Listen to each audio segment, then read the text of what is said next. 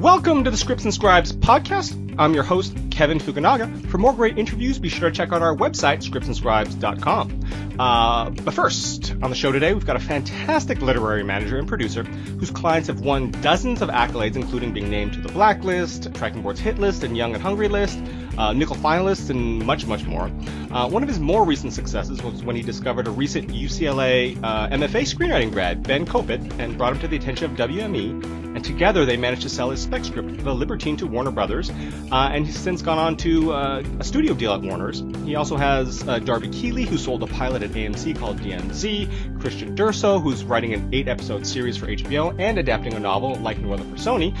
Welcome to the show, Mr. Jesse Silver. Thanks for coming on, Jesse. Thank you, Kevin. It's a pleasure to be here. Normally we start off the podcast talking about you and your background, but first I just have to congratulate you before we get into that you Sure. and Darby, I hear, closed a deal today. Do you want to talk a little bit about that? That's very exciting news. So you That's closed a a good deal and you're on the podcast. So. I have a client, Darby Keeley, who's a brilliant guy. He's actually the writer and friend who was sort of my anchor client. I've known him since college, and we've been on this very long road together. He sold some stuff last year that we may or may not talk about later, but this summer I found a really incredible figure from history that I think very few people in America have heard about, but I hope they're all going to hear about her now. I can't say much more than that, but we put together this movie and finally closed a deal. So that's maybe all I should say about that. Okay. Well, let's talk about Darby then. And we will circle back around to, because we definitely want to talk more about you and your background and Sure. Mindframe and all that. But let's just talk about you, Darby, as sort of as a case study, if you will. How did you discover Darby and what drew you to him as a client? How did that whole journey begin for you guys? Sure. Darby and I met at UC Santa Cruz in 2001. Banana slugs. I love it. Yeah, that's right. And all I knew about him was that he had a hot girlfriend who I liked. Yeah. And anyway, that ended up morphing into an amazing friendship. And there was a moment when it was actually my 21st birthday, where we were sitting and we probably were 8 drinks or 9 drinks in. And I'm sure you would remember the Red Room. Yeah. And I looked at him and I was like, I care about what happens to you. Like, let's make movies together one day, right? That was one of the things we shared, and he agreed. And so 5 or 6 years later, after we went through a whole bunch of other phases in our lives, we met back up in LA, and he started writing screenplays seriously, and I started pretending that I knew what I was doing, and that eventually worked out. No, that's great. So I guess we can circle back around and let's talk about you, because I know you studied at UC Santa Cruz, and for listeners who don't know, they know I went to USC, but they didn't know I spent 2 years at UC Santa Cruz before, so right. we have similar backgrounds in that sense. But you studied biology at UC Santa Cruz. Yeah. Then you worked at Sun Microsystems for a number of years, so you worked in Silicon Valley, which is obviously which is not Hollywood. So you studied biology, worked in Silicon Valley, and now you are a manager and producer in the entertainment industry. How does one do that? Make that sort of transition? An agent recently, who I respect very much, recently told me that I willed myself into the business. Which I thought that was a high compliment. I always wanted to make movies, and I wanted to do many things. To be honest, but movies were like the secret special one, that right. That it was almost so important to me that I never believed I would be able to be involved in movies and TV. And so I went, and my parents told me I had to be either a doctor, a lawyer, or a rabbi. Like classic Jewish family, I think. And so I chose doctor. And I pursued that, and I studied biology, And on the side, I was selling computers. That was my business in high school. Was building. Before Dell came along, you could actually build a computer from parts off the shelf a lot cheaper than you can buy them in the store. And so I did that, and so I had sort of those skills, and it became really clear to me after a year or two in college that I didn't want to be a doctor, and I didn't really want to pursue academics. And so I got recruited by this vice president at Sun Microsystems, who was a friend of my family's, actually, a really good guy. And he taught me how to be like a normal human, how to write an email and how to present yourself and not just be like an asshole 18-year-old. And I did that for about 5 years, and it was really, really rewarding. You said that Hollywood and Silicon Valley are totally different. I actually don't see it that way. I think they're really similar. Okay. I think that California sort of is the unique element, and they're both filled with incredibly smart people who have are faced with unbelievable competition every day, and who basically think of their jobs as a way of life rather than like a paycheck. If you don't think like that, I don't think you can be successful either in Silicon Valley or in Hollywood. So it was sort of a natural transition, actually. Like I understood the way, the entrepreneurial spirit of Hollywood, without really, it wasn't such a shock. It was a natural transition. And then how did you go? That answer your question? Sort of, but how did you go from Silicon Valley to Hollywood? So what happened was, so Sun basically collapsed right after the economy shut down in late 2008, and I was laid off with about half the company in January of 2009. Pardon me. And I sort of sat around thinking, what am I going to do, and what kind of startup am I going to put together? And there were VCs who were part of my network in Silicon Valley who were asking me what was I going to do next. And I eventually realized that if I were, how do I put this best? If I were 80 years old and I looked back on my life, even if I was worth $500 million and I had built this great company in Silicon Valley, I still would be unsatisfied that I hadn't tried to make movies, because that was where my love really stood.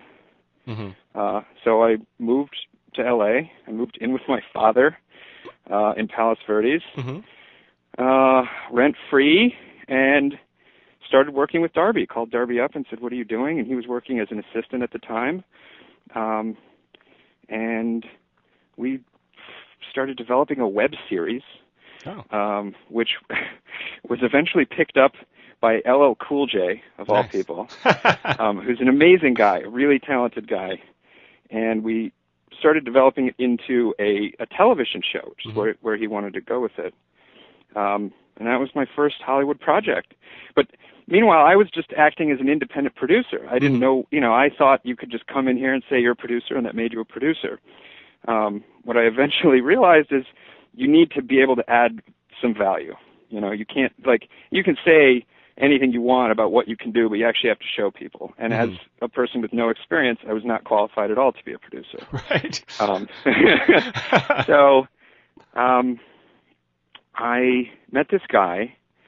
Darby needed someone to help him with his writing career, specifically on the, selling the scripts, right? What a manager does, as it turns out. Right. And we met this young manager at a great company, and he and I struck up a friendship, and he convinced me that I was already kind of becoming a manager without realizing it. I had thought of management as a dirty word, maybe because of the way they're portrayed in a lot of Hollywood satires, or in Entourage. So it wasn't something I'd considered. But he told me that, in this environment, management is really sort of the Wild West. Right. It's the part of Hollywood that maybe is the most like what's going on in Silicon Valley. It's, you can, as long as you have something that people want, right? If you can manage to get your hands on a script or a client or develop a script that is something that people want, you generate your own power, right? Mm-hmm. Experience or no experience. And so that's why he convinced me, and he quit his job, and we started Mindframe together, and that's the whole story. Does that answer your question better? Yeah, absolutely. That's exactly what great. we want to know. And talking about Mindframe, I know that you had formed it with a partner, but you had gone your separate ways about a year and a half ago, I'm thinking. And and I know that the company's sort of taken off. You've had a lot of great success recently. And in a previous conversation we had, you had mentioned that sort of your philosophy, your outlook on representation and the company and material has sort of changed. Can you talk about that? What is your mandate there at Mindframe? What is it that your goal is for your company, for your clients, for the projects that you were trying to set up? What is it that drives you and the company? Sure. So when I started doing this, again, really having no experience, right? Just sort of making mistakes every day and learning from them. It seemed like what the thing to do was to to develop a script, find somebody who is, I'll rewind, find somebody who is talented enough to write English in a way that is at least legible. Okay. Right. Which is harder than you think. I get queries too. No, we'll it talk is. about I know. that. Yeah. It's surprising. But actually, it turns out that's not nearly enough, and that's where we're going with the story. Right. Sure. Find somebody who can write English that's at least legible, and then follow all these rules. From all these technical and often very smart rules about how stories function. Right. Just like music has rules. Right. And then if you do something that's in the zone of what people are buying, then you'll sell a script, and and then you're a manager and you're a producer, and that's what it is. Mm-hmm. And that's how we operated. We developed very intensely with our younger clients, and we're producing things that we thought were going to fill some kind of a slot. Rather, developing things that we thought would fill some kind of a slot, and that, it worked here and there, but actually some of our bigger successes were things that we didn't even develop, to be completely frank. They were things we found, like Flashback, which was the first script that I got on the blacklist, written by Will Honley. It's a great script. That's something that kind of fell into our lap because of our relationship with UCLA's MFA program. It's a great program. And a few other things like that.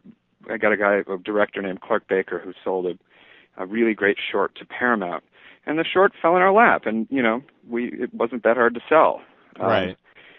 Anyway, I began to be aware of the failure of this development model, and it was painful, but because it meant that no manager could just will a good script into existence. It doesn't work like that. I don't believe, at least. And eventually I realized that what the real job is to find people who are truly unique individuals, right, who are talented beyond just their, prose construction abilities, or even their imaginations, or even their personalities. If they have great personalities, that helps. But to find people who really are special, and that's really hard to do, and it requires a lot more time. Right, I can imagine. And I transformed the way I thought about development, that it's much more about forming deep personal relationships with these artists and helping them be their best. And, there are people, I'm sure there are great artists out there who I could never work with because their methods and their ways of thinking are so different than mine. Instead, I look for people who I can be friends with and who I get along with on a personal level, on an ideological level, on a political level, right? We're like part of the same kind of mind. Right. And out of that comes really interesting art. And I found that people respond to that. And by the way, even when they don't respond to it like we have to buy this, they at least respect it as a unique thing. Sure. And it advances the writer's career. Right. And I've heard that, and it's great to hear from you, but I've heard some of the most successful and some of the reps that I respect the most have said something similar. Where That's it's good really, to know. It's really about it's really about the relationships, and it's really about finding people that you want to work with, because not only they have great material and they're talented, but because you connect with them as people, as individuals. Right. Right. Your goals are the same. You speak the same language, so to speak. I'm talking about philosophically. So that's fantastic to know. Well, I'm glad that your favorite people say the same thing. Absolutely. You should know that comes from my life and my experience, and so Sure. It's interesting to know that people, develop the same sort of philosophy. And look, there are a lot of great managers out there who are a little bit more of the spec shop. Sure. And they do produce things that they think they can sell. And I don't want to denigrate those people. I think they do something that is valuable, and they make money at it, and movies come out of it. But I can't do that. Right. It doesn't work for me. Well, I'm glad.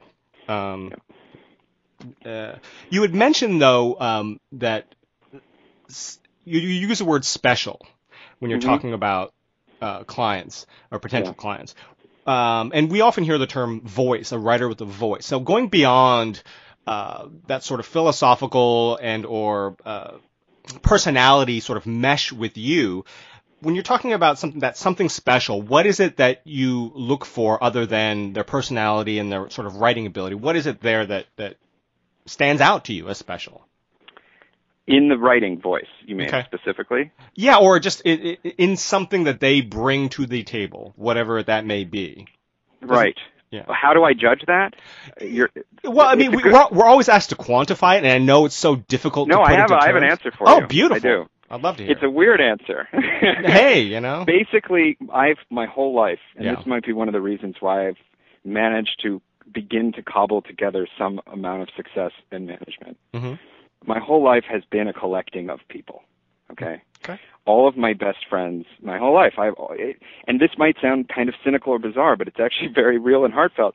I always am thinking to myself, how is this person going to do something great in the world and be of value to the world and thus in some way synergistically to me? Okay. I've been like that since I was 5 years old. Mm-hmm. And I constantly sort of have assessed my friendships and who I get along with, and I've kind of learned to make friends who are interesting people. Cool. I think. And that's why the connector, the thing about being friends and being, wanting to be a part of what this person is doing, it's just sort of something I've developed, and it's like who I am. And that's what I look for. If you can sit down with somebody and say, God damn, this person is so interesting. Right.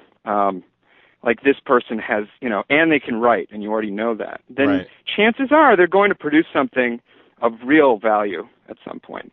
Wow. That's what I think. No, that's fantastic. That's why I told you the story about Darby. Yeah. Where we're sitting there, and it just, we'd been shooting this shit for years about movies and whatever else you talk about at UC Santa Cruz that we can't mention in a podcast. Right. And it just hit me that this, this guy is going to do something in the world. It's going to be real, and it's going to be worth being a part of. So that's what I look for. No, that's great. You're one of the few who actually has a sort of, I don't want to say explanation, but sort of a description for how you look at the whole process. Usually you get, it when you see it kind of thing, so that's, at least there's sort of a solid answer there, which is great. Now, for those individuals, we talked about it before, not on the podcast, about you get queries. I get queries. People who listen to the podcast who are frequent listeners know that I get queries, which is, please don't send me queries. I don't represent any writers. And I have 0 clients, but that doesn't mean I'm looking for any clients, because we're not any reps at all. We don't do anything with the material. Yeah. But I got a query the other day from Georgia. And this is from, not the state of Georgia, from the old the Soviet Republic, Tbilisi, Georgia. Yes. Right. Uh-huh. From a composer who said, "Dear team, I'm a composer. I have all these great songs. I would love to put them in your musical television shows, blah, blah, blah." Long story short, know who you're querying, know what you're querying about. This person has no clue. Just typed in, I don't know what they typed in, found an email and started sending emails. I get a lot of those. I'm sure you get, I think we mentioned it, you get dozens. Every rep we talk to gets dozens, Sure. if not hundreds a week. I'm not quite in the hundreds category yet, but maybe after this podcast I will be. Well, you're signing your own death warrant here. I get maybe, between 5 and 8 a day, I'd Right. say. Like a slow day is maybe 2 or 3, and a big Right. day is 10 or 12. Okay. Well, for those who may be listening and may be interested in querying you or any rep, we've touched on it before, but it's always a great topic to cover. What makes a query stand out to you? What are some do's and don'ts in a query? Boy, so queries. Yeah. I have never signed a client off of a query letter, so Okay. I should say that right away. Sure. I know people who have, and it has worked out. Mm-hmm. But actually, in total honesty, when I first teamed up with my partner, 4 whatever years ago, Mm-hmm. he brought a few clients that he had found through query letters to Mindframe, Mm-hmm. and none of them have actually panned out to Okay. this day. Sure. Many of them I don't even talk to anymore. Mm-hmm. I'm saying this because I want to. This is set up for my next point. Okay. Which I think you know what it's going to be. Uh-huh. I don't know how. I have a hard time seeing how query letters really function, because it's somebody. Usually, query letters are written by somebody out there in a vacuum, right? Who aren't really a part of the business, Mm-hmm. like this guy in Georgia. Although a composer's interesting, I've never gotten that. I would definitely listen to his music band. He might be brilliant. It may be. I don't know. Forward that to me. Yeah, I will, actually. I'll send it to you. Thank you. Yeah. I think writing is a lot different. Mm-hmm. Writing is it's about living the lifestyle of a writer in Los Angeles. I think that's a really key point. Mm-hmm. And having a writers group and knowing other writers and developing your artistic sense in this environment, steeped in movie language and people who know a lot about movies and all these incredibly brilliant people in Los Angeles. I think that's essential to raising your game and understanding what the height of the bar that you are trying to overcome. You know what I mean? Right. And so I think a lot of people think about query letters pretty skeptically, that some person in Texas who might be a brilliant person, right, has the environment and the structure necessary to become the kind of writer that they need to be to win at this. Mm-hmm. So now, what would I put into a query letter? Well, what are moving things to Los Angeles next month, and here's my script, and if you would read it, and if you like it, meet me for lunch, because I'm moving to Los Angeles to do this. That's what I would write in a query letter. Well, for example, obviously things like the Blacklist, the Hit List, Young and Hungry, those are for people who are already sort of in the industry. Their scripts are already circulating. That's how you get on those lists. You can't necessarily submit to those lists. Right. But things like Nickel or, the Austin Film Screenplay Festival or those types of things. Now, if you're a finalist in those, you will get attention regardless of, you don't have to query. Those, just your name being on those lists will kind of get you that sort of attention. But for example, what if somebody who is sort of starting out in their screenwriting career has won or done well in some festivals, but hasn't signed with anybody, is not in LA, but maybe has a great log line, a great script, potentially. What in a query might attract your attention? For example, so the few query letters that I do respond to, sure. I respond to maybe 1 out of every 20, hoping, that one day I'll find something great, and I'm sure I will. Is just a really unique log line, and that's one of the things I'm talking about here. It's really hard for people who aren't in the industry to generate a unique log line because they think, it's really. And by the way, I was here once. I'm not judging, okay? you think that your idea is so frickin' good and it's so unique, and almost all the time, almost 100% of the time for young writers, it is definitely not unique, and it is not that good, you know? Right. But if they really do have something that I haven't heard before or just sounds really interesting, I'll absolutely email them back. For me, it's mostly the log line. It's also the writing. Sometimes people have an idea that might be decent, but they definitely can't write English, and so I just don't respond. Right. But once in a while, I send them. I always send a waiver because my lawyer makes me afraid of legal repercussions from reading unsolicited submissions. And I'll read it, and I'll read a few pages. And at that point, what I'm looking for is mostly two things. One, that their humans sound like humans, and I can start to get a sense of who the person is, which is really hard to do. And two, that it's just written well, that the person can actually write creative prose. And for me, it's more of an IQ test. I'm almost never looking for that script as like something I could sell. That's not my mentality. And I think a lot of managers operate like that, although I'm not sure. You'd probably know more about that than me. You mean in the sense of they're looking more for the voice, less for... Yeah, the person. Right. Yeah, like we talked about before. Some of them are spec gunslingers. They just look for something that they could... this high concept that they can sell, and other ones, have the mentality that you do. You're hiring the writer, not the material, and I think that's fantastic. Exactly. Yeah. So I'm looking for if every sentence is surprising and smart in a literary way, and the characters sound like real people, then I've really got something. Right. And go ahead. Go ahead. Sorry. No, I was going to say, and we can emphasize that shorter is better, because like you had said, which is what we get from almost across the board, it's the log line. They don't need a description of you and where you went to high school and, where you live. No, unless you have a great story. Right. That's really valuable. Right. If they were in the Army and they got injured in Iraq and then they came back and got an award and then went and helped in some NGO in Georgia. Right. then that's worth telling. That is. Right. Unless you're super, super interesting like that, or it applies to your script itself. Like you have a script about, a law practice in the inner city somewhere, and you were a lawyer in the inner city somewhere, and it applies. Other than that, they don't need to know that you sold insurance, you're an insurance salesperson, and you live in Boise, Idaho. It's not relevant. I mean, for me, the base, if you don't have a captivating story, which is something else we could talk about, by the way, because anyone out there who wants to be a writer, and they're in their, let's say, early to mid-20s, but preferably early 20s, like graduating from college, and want to be a writer, don't take my advice about moving to LA. Is what I would say.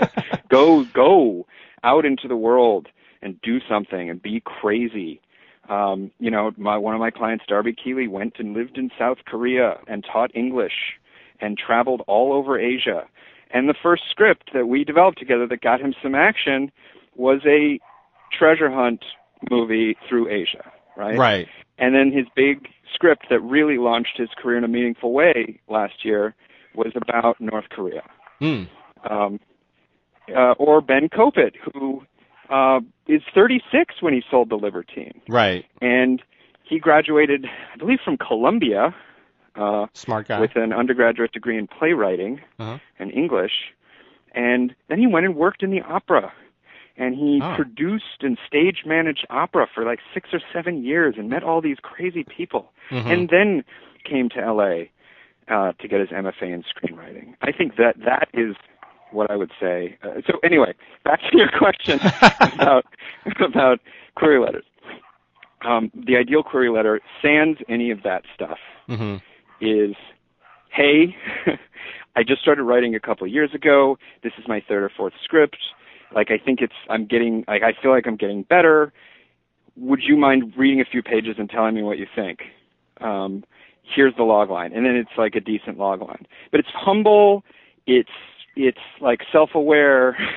Right. I mean, I'm sure you've seen a lot of query letters that are not self-aware, where they're just telling you how brilliant they are. Right. And don't mention Academy Awards, and don't mention right. Don't tell me about how I'm going to sell your movie. Yeah, and don't say that. Don't compare your movie to this is the next Star Wars, or don't compare it's going to win Oscars for don't do that, because it just shows that you have no idea what you're talking about. Because nobody can predict that. Not even the most experienced producers, the most experienced filmmaker, they can't predict that. Nobody can. If they can't, trust me, you can't. Half the movies that go into production, everybody's hoping they're going to win Oscars. Right, hoping, but you have no idea.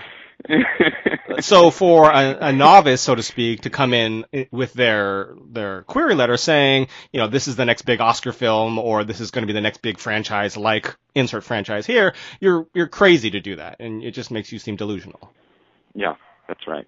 So, so that's what I would. Yeah, I agree with you. So yes, come across as being rational and somewhat self-aware. That's important. Yes, that's right. And simple, Yeah.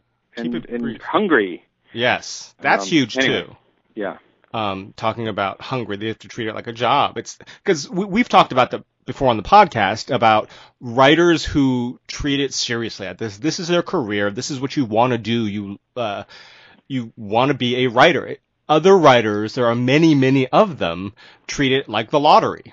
I have an idea for a movie. That's great. I'm going to slap it down on some paper. I'm going to send it out. It's such a great idea, and they're going to sell it, and I'm going to be rich and famous, and that's their mentality. And you can see it very easily in a query, and that's not the way to go about it.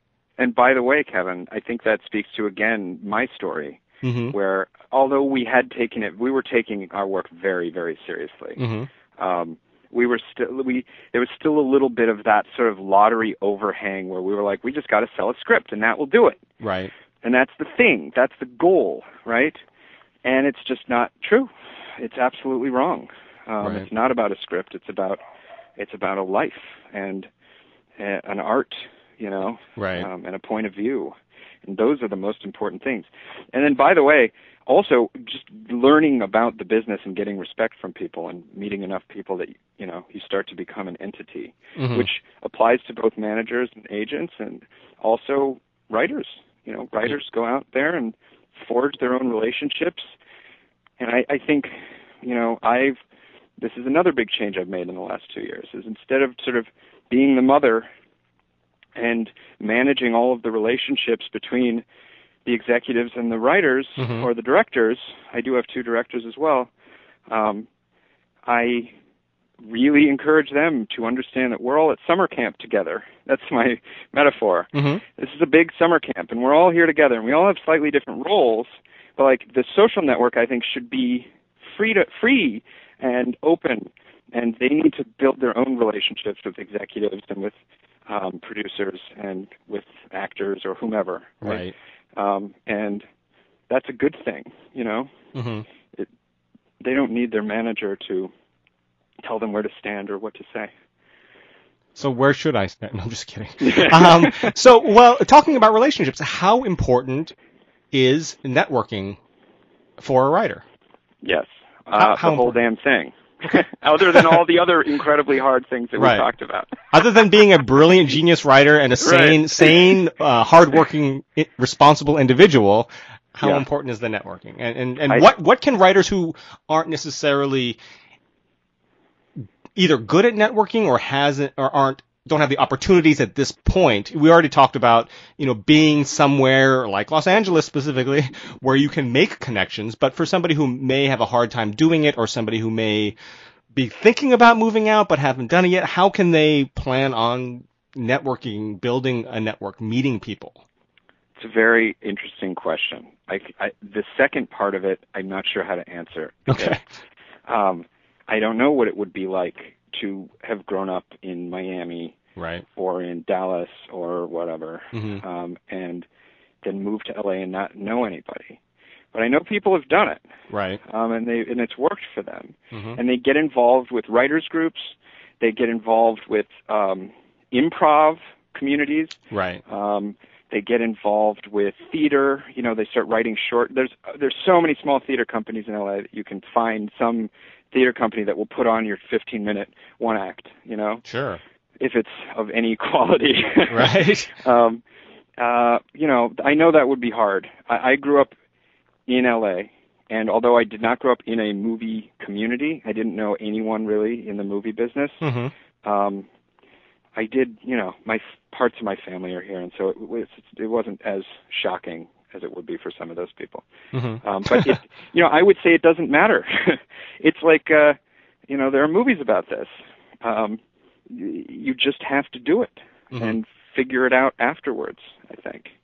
And the first part of the question about networking, I think the key insight for me was understanding that basically anyone you came in contact with who might be able to be of some value to you, and even potentially people who you couldn't see, obviously, what their value was. Sure. If they were at least not drooling idiots, right? You should probably ask them to lunch. Right, or horrendous or D-bags. Drinks. Right. Huh? Or horrendous D-bags. Or horrendous D-bags. Yeah, right. Stay away from them. Right. Yeah. Bros, as we say. Anyway. No, I'm kidding. I know a lot of good bros. Sure.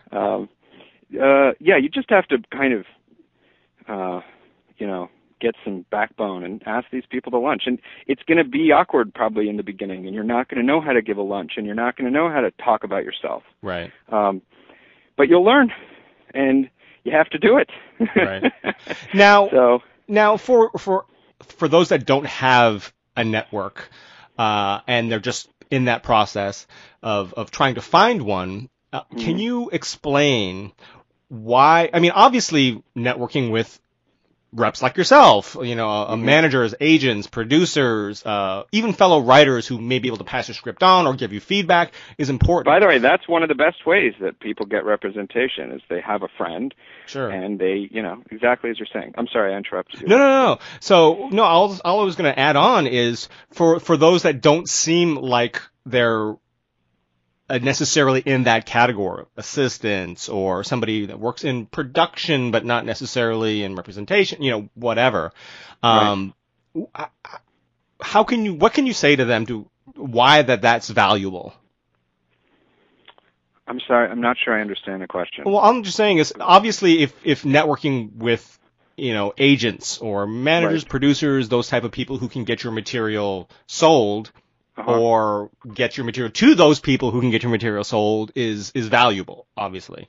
But for those that because you had mentioned, try to network as much as you can, even if you don't see the inherent value of not them as a human being, obviously, because a nice person's a good person, but in terms of their station, for example, if they were an assistant somewhere at Fox Studios, but not necessarily in anything you're working on. Absolutely. That's a great point. I'm sorry I missed that the first time. You're totally right. And let's say you're probably not, quite frankly, going to find it very easy to network directly with agents and managers and studio executives because that's all we do. Right.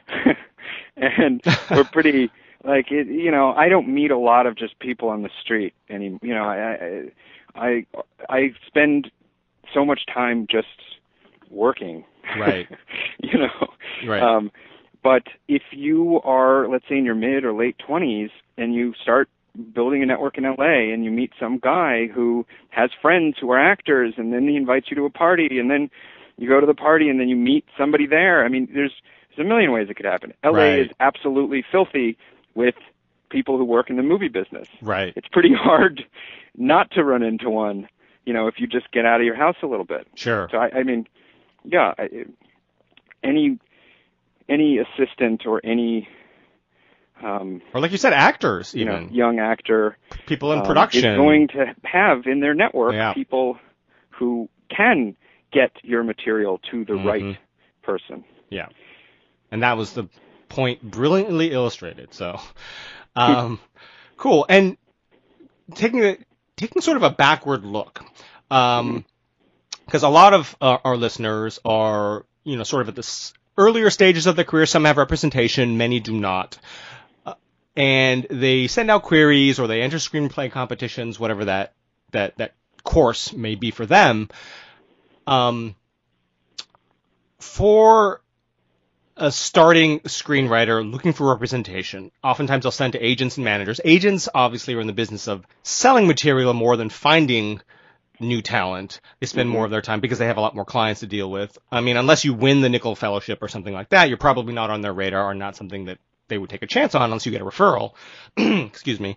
But so that they find a lot of their clients through the means I just said, or through referrals through you guys, your clients, managers. Right. So how do you, let's say you find a new writer that you want to work with, you think is super talented, they're sane and they're hardworking and they're super interesting. What is the next step in terms of with them and their material, with finding an agent? What is the next step for once you sign a client? Mm-hmm. It depends on what I'm signing. Cool. Okay. Everyone is different. Mm-hmm. So somebody, I find somebody who has a great script. Well, then absolutely, we're just going to go get an agent, like in the case of Ben Copen. Right? Sure. Because we're just going to go sell that script. And when I met Ben, he pitched me the script as in a very kind of self-deprecating way. Okay. So I did not have high hopes. Right. But I read it, and it was one of the best things I've ever read. Mm-hmm. And I knew that it was going to start his career without question. That's the one thing I promised him. I said, I don't know if this is going to sell because it's super tiny, but it is going. You will be a professional writer and be making money very soon. Mm-hmm. And we went and got an agent, and that was the end of that. Then you sort of do a normal process, which is, look, a splashy sale to a studio is the easiest scenario for reps because you actually get incoming calls right away. Sure. You have other studios start calling you and saying, who is this guy? We have to meet him. And it's sort of it takes care of itself. So then my main job at that point is making sure that he has a lineup of new material to sell, and advance his career. Mm-hmm. Right? So we go right into development right after that. With somebody who doesn't necessarily have a script that can sell right away, mm-hmm. we start developing one. And I try not to think about selling it. Right. I try only to think about making a statement about this person and their writing and who they are. Right. And in some cases, that has ended up with a sale. That's Which great. is, that's where some of these insights come from, right? Uh-huh. Like what we were thinking is, let's do something really bananas. And then it turns out to be a huge sale and make a ton of money and really launch the person into a different category. Sometimes it's too weird to sell, mm-hmm. but it still has enough value that person gets a lot of meetings and now people know who they are, which gives me an opportunity to have them write something a little safer. Sure. For the next script. Because now they have credibility as a creative and brilliant person. They can do something just slightly safer that fits into sort of the kind of boxes of things that actually get made. And I find that works pretty well. Mm-hmm. But it's not until you really have something that you need to sell that I go to an agent. Typically. Okay. And how much material is too much material if a writer comes to you with a ton of material? Interesting question. Well, I don't know if there's such a thing as too much material. I think some of that does depend on, if you've been writing 2 scripts a year for 10 years, that's one thing. And if they're not good after 10 years, you probably have a problem. Right. But if they've been writing, if they haven't actually developed a process yet, and they're right. just writing a script without an outline, and they're doing it they're writing 6 scripts a year. There are people like that. Sure. Who haven't really learned to do a process that results in a good story and a good script. And so they end up with, 20 scripts, but they've only really been writing for 3 or 4 years, and that right. doesn't worry me as much. Okay. Although if they're not willing to learn a process, then you do have a problem. Right. Also. Absolutely. And that's something that I don't think we've harped on it, but it's definitely something that we sort of emphasize in that, our screenwriting is, whether you consider it an art or a craft, it's not just I'm going to sit down, slap something together, and it's, because I have a great idea. The great idea doesn't make your script great. That's right. Great writing makes your script great. A great writer can take an average idea and make it, a really good script out of it. That's right. A terrible writer can take the most brilliant idea. Right, exactly. But a mediocre writer or worse, somebody who really doesn't care that much, can't, no matter how brilliant, amazing, unique your idea is, and I can guarantee 99.9999% of ideas out there aren't as great as the people think that they are. But you can take the most brilliant idea ever. If you're not a good writer, if you haven't mastered the craft, it's, no matter how great your idea is, your script's not going to be good. That's right. So. And I think that also speaks to something I've touched on, but it is like the dark truth that people don't like to talk about very much. Mm-hmm. And that is, there are many people who really do have the passion and the dedication. Yeah. And really the obsession. Right. And they can often have ideas, some of them have pretty good ideas, but they don't have that last thing for whatever reason. And it's not their fault. Sure. And it's not their fault. It's just like some of us aren't that great at singing. And as much as you want to be a singer, you probably shouldn't be a singer. Right. And in I think screenwriting is the same thing. And there are a lot of people who should, you want to root for them and you want them to succeed, but they just don't produce a script that is good enough, and for whatever reason. And it sucks. Right. Yeah. And I know that reps try to avoid getting themselves into those kinds of situations, because you never are.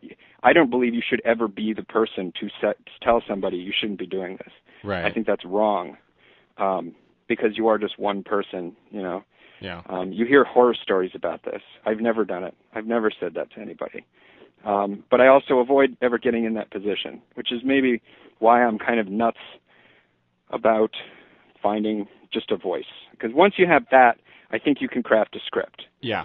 But if you have a great story and the script is mediocre, I'm really not convinced that you could ever get a great script out of that person. Right. I think maybe sometimes you could. I don't know. I try to avoid learning about, I don't want to find out. Because then you end up really hurting this person. Right. Yeah, no, absolutely. I agree. And when I say that if you're not a good writer and you have the brilliant idea, you're not going to produce a good script, I'm not telling people not to write a script. I'm just saying it takes work. It takes hard work. And your first draft is... Please don't submit first drafts. I was a story analyst. Don't submit your first script. No. Yeah, good point. Good point. Submit your fourth script, Yeah, keep writing and keep getting better. Yeah. Mm-hmm. We've all been there as writers. We've all been there. We've all, thought, hey, this script is great. And then 3 years later, you look back on it, you're like, yeah, that wasn't so good.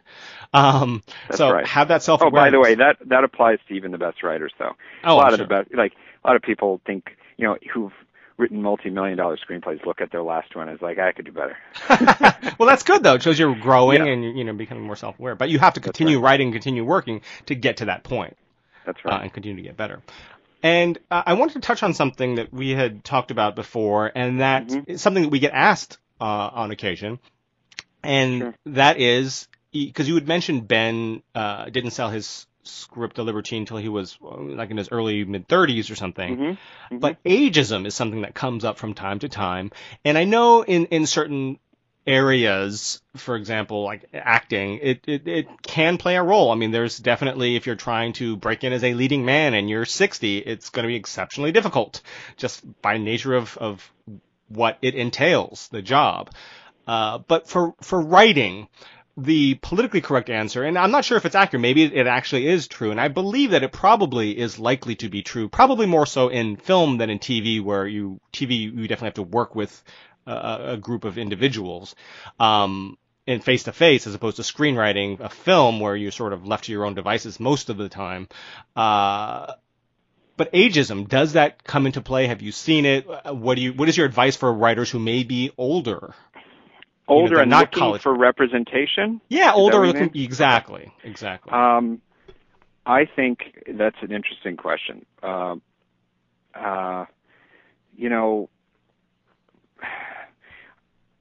I don't think of age when I read a query letter. Mm-hmm. Sometimes you can tell how old somebody might be just by the life story they tell you. Sure. I think if somebody has enough passion and enough fortitude that all the formulas we've talked about already should apply to people of any age, essentially. Mm-hmm. I really don't see why not. Particularly if you go the route of, let's say, getting involved in communities like community theater, or improv, right? Mm-hmm. Places where scripts are performed or written. I do wonder whether, and I think this goes with almost any skill, whether if somebody hasn't really written for their whole life, whether it's possible for them, just even on a technical level, to get good enough at it if they only started, let's say, in their 50s. I don't really know the answer to that. I'm skeptical, but I'm sure there are people who could prove otherwise. Right. But in terms of if somebody has a great script, it's going to get attention. I really believe that. Like really great things, truly great things, and we're talking about 0.1%, 0.1% of the things that are produced, in final draft every year. Right. Like those things will find a home. Right. I believe that, and that's why you have to send stuff out. Even if it's uncomfortable, or if it makes you afraid, or if you're nervous about being judged, like you have to get it out into the world, because that's the only way you're ever going to find out if it's any good. Right. And you had mentioned something else before we came onto the podcast that I thought was about this topic in particular that Sure. I thought was interesting and relevant. That Sure. when you are no longer in your 20s, it may seem like it's more difficult because if you're not already in Los Angeles, it's harder to move here. Right. And it's just inherently easier when you're in Los Angeles. I'm just going to lay that out there. I'm not saying you have to be in Los Angeles, but it makes it infinitely easier. Well, I'll say it I really think that is a huge part of this. Sure. And, if you really do want to do this in your life, if this is that important to you, we're talking about you're getting onto an NBA team. Right. Right? There are fewer people inducted into the WGA every quarter or semester or year, however I think they do it quarterly or semesterly. There are fewer people than are drafted into the NFL every year. Right. This is really hard to get into. Right. Okay? Yeah. So if you believe that you should be one of those people that much, you have to get onto the fucking field, pardon my language. Right. Right? You have to go and play the game. And this is where the game is played. And I think, I'm sure that's much harder for people with families and with obligations and mortgages. Right. Usually it often works in the other direction. A lot of screenwriters, very successful people with, retirement savings accounts, don't live in L.A. I know a bunch of guys I work with who live in Seattle, or not my clients, because I don't have clients who are that, at that age and level yet. Sure. But my clients have worked with people who live in Chicago or Seattle or New York or London, but they were in LA, for that period, for that sensitive period of building your brand and your career. Mm-hmm. So then they got to move and buy a $4 million house on the Puget Sound. Right. Buy your own island. Right. In Puget Sound. And this is why and this won't be helpful at all to people in their 40s or 50s, but this is why to anybody in their 20s who's thinking that this is something that they can sort of do at night and not take seriously, and that maybe one day in their 30s it'll happen for them, I think that's wrong. And if they really want to do it, they need to make that decision to commit to it for 5 or 8 years or whatever it is, move to LA, get a job bartending, right, and make it happen. Yeah. And it's exceptionally difficult no matter what your age is. That's right. So, and it's not necessarily just ageism, or not ageism, but like you had mentioned, one, when you're older, sometimes you have other commitments that make other things like being in Los Angeles or moving or networking more of a challenge because you have other commitments. But in addition to that, what I will say on the flip side, especially for what you had mentioned before with Ben, I think it was Ben, it was Darby, that oftentimes when you're older, you have life's experiences that you don't when you're younger. So you have a different voice. You're able to draw from things other than I went to college. So in that sense, I think there are a number of advantages. But I think also, again, when you get older and you get settled and you're living in Kansas City or you're living in Houston, and you have a good life, it's hard to dedicate as much time and possibly relocate your whole life for the slim opportunity for a shot at the movies, unless it's the one thing you have to do. Unless you burn the ships. We use that example a lot. When you burn the ships and you have nothing to go back to, not literally, don't burn anything. This is a phrase, Kevin, that Darby and I said many times when we were first starting out, and it was a big realization for us. That, this is from Gattaca, that you can't leave anything for the swim back. Right, it's really important. And that feeling of pressure and inevitability, I think, really helps your brain solve the problems that you need to solve to get to where you want to go. Right. Yeah, I mean, and I guess it was Cortez, we used that burn the ships example, to where you have to make it so that because it's too easy to quit. It's so hard in the industry that if you have something else to fall back on, you're likely going to fall back on it. So that's right. And that's not to say that you should just dump your life and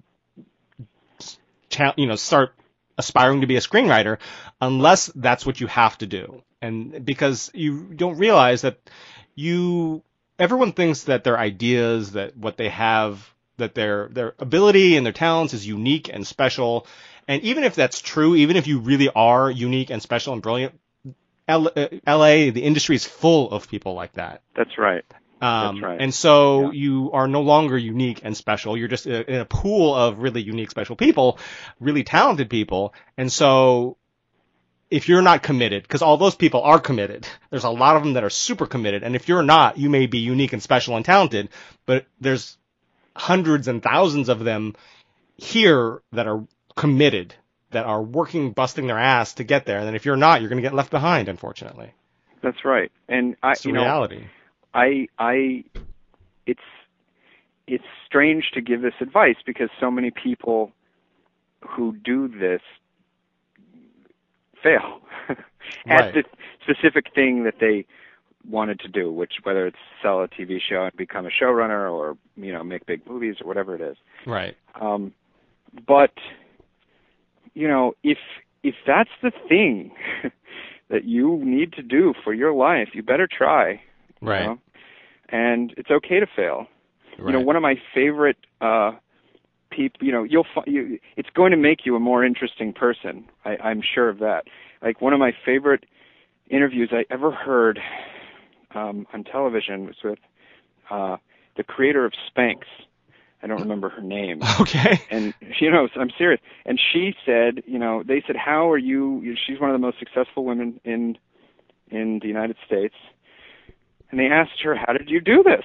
Mm-hmm. And she told the story, and it took, years, and she had so many different prototypes mocked up, and she went through all this hell. And I said, how did you get through that? And she said, well, my father taught us when we were young that failure was something to be proud of. And most parents ask their kids when they get home from school, what did you do today? Or what good thing happened today? Or what were your grades today? Right? Mm-hmm. And this father asked her every day, what did you fail at today? Oh, interesting. And unless she had a good answer, that would disappoint him, Right. I thought that was really interesting. No, I mean, it is. And you can't succeed without failing. And there's an old Michael Jordan quote, too, that, what is it, that he failed so many times. What is that quote? Let me just look it up real quickly. Can't help you there. Yeah, and it's I've missed more than 9,000 shots in my career. I've lost almost 300 games. 26 times I've been trusted to take the game's winning shot and missed. I failed over and over and over again in my life, and that is why I succeed. That's good. Yeah, and then exactly. Michael Jordan, and you don't equate as many times as he has quote unquote failed. You never equate Michael Jordan with anything but winning. That's right. So right. Anyway, so that's your lesson today on failure.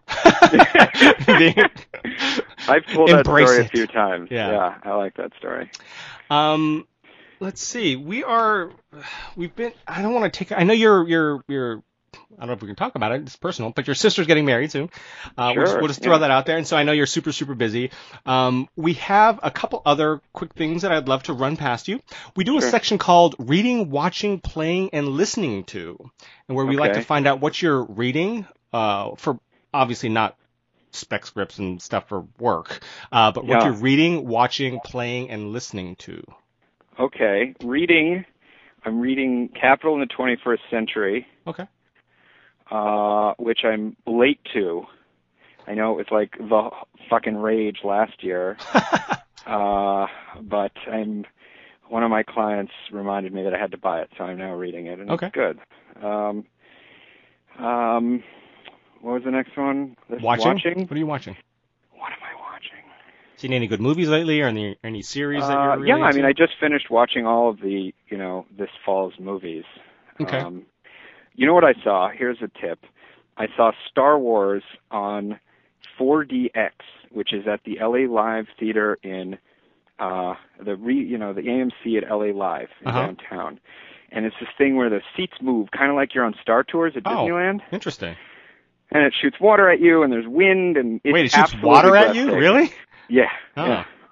It's totally breathtaking, and it turned what is otherwise like a fine movie with great action into a totally phenomenal experience, and I really recommend that. Oh, okay. Everyone should try it. It's $30, unfortunately. Right. But it's worth it because it's like being on Star Tours for 2 hours. Right. Listening to, well, I certainly just heard the new Beyonce song about the Black Panthers and that she has hot sauce in her bag, and I thought it was amazing. And I thought it was a great rebuke to like there's a whole conversation in pop music going on about race, and I thought it was a great rebuke to the Macklemore Ryan Lewis 9-minute song where he talks about himself instead of the issue. I think she reminded us of why she's so good at what she does. Right. What was the last one? Playing. Are you playing any games? Or games? I guess instruments. No, I don't play games. Okay. No games for Jesse. Yeah. Interesting. I'm a weirdo. Well, remember when I was in high school, I was building computers and selling them instead of, playing Nintendo or computer games. I was the weirdo. Right, but as a computer guy, you would think that would be an extension of it, no? I don't know. I never understood games. All right. Yeah. Nowadays, I found games, and I've mentioned it before on the podcast, that games nowadays are literally like mini movies. It's no longer just like the Pac-Man stuff. It's like, video game writers are now being nominated for WGA awards because the stories are so complex. And Kevin, I'm totally with you, and I'm the flawed one here. I'm not judging. No. I should be playing games. Yeah. Yeah, no, that's cool. Each to their own. And then, lastly, what sort of advice do you have for up-and-coming, aspiring writers out there? Well, I think we've covered that pretty heavily. But I'll say this. I do think you have to really do an honest assessment of yourself. Yeah. And this is not a game, This is real shit, and it's really hard, and and if you succeed at it, it's incredibly rewarding, and you get to be a part of something that is like you'll be pinching yourself every day. But you do have to do an honest assessment. And I'm going to loop this back to management. You need somebody in your life who encourages you, because number one, if you don't have that at all, if no one's encouraging you to do this, you might think about what that means. You've got other issues other than trying to get a rep at that point. Yeah, and like maybe you're just suck at writing and you're the last one to realize that. Right. And again, that's okay. I suck at a lot of stuff, including writing.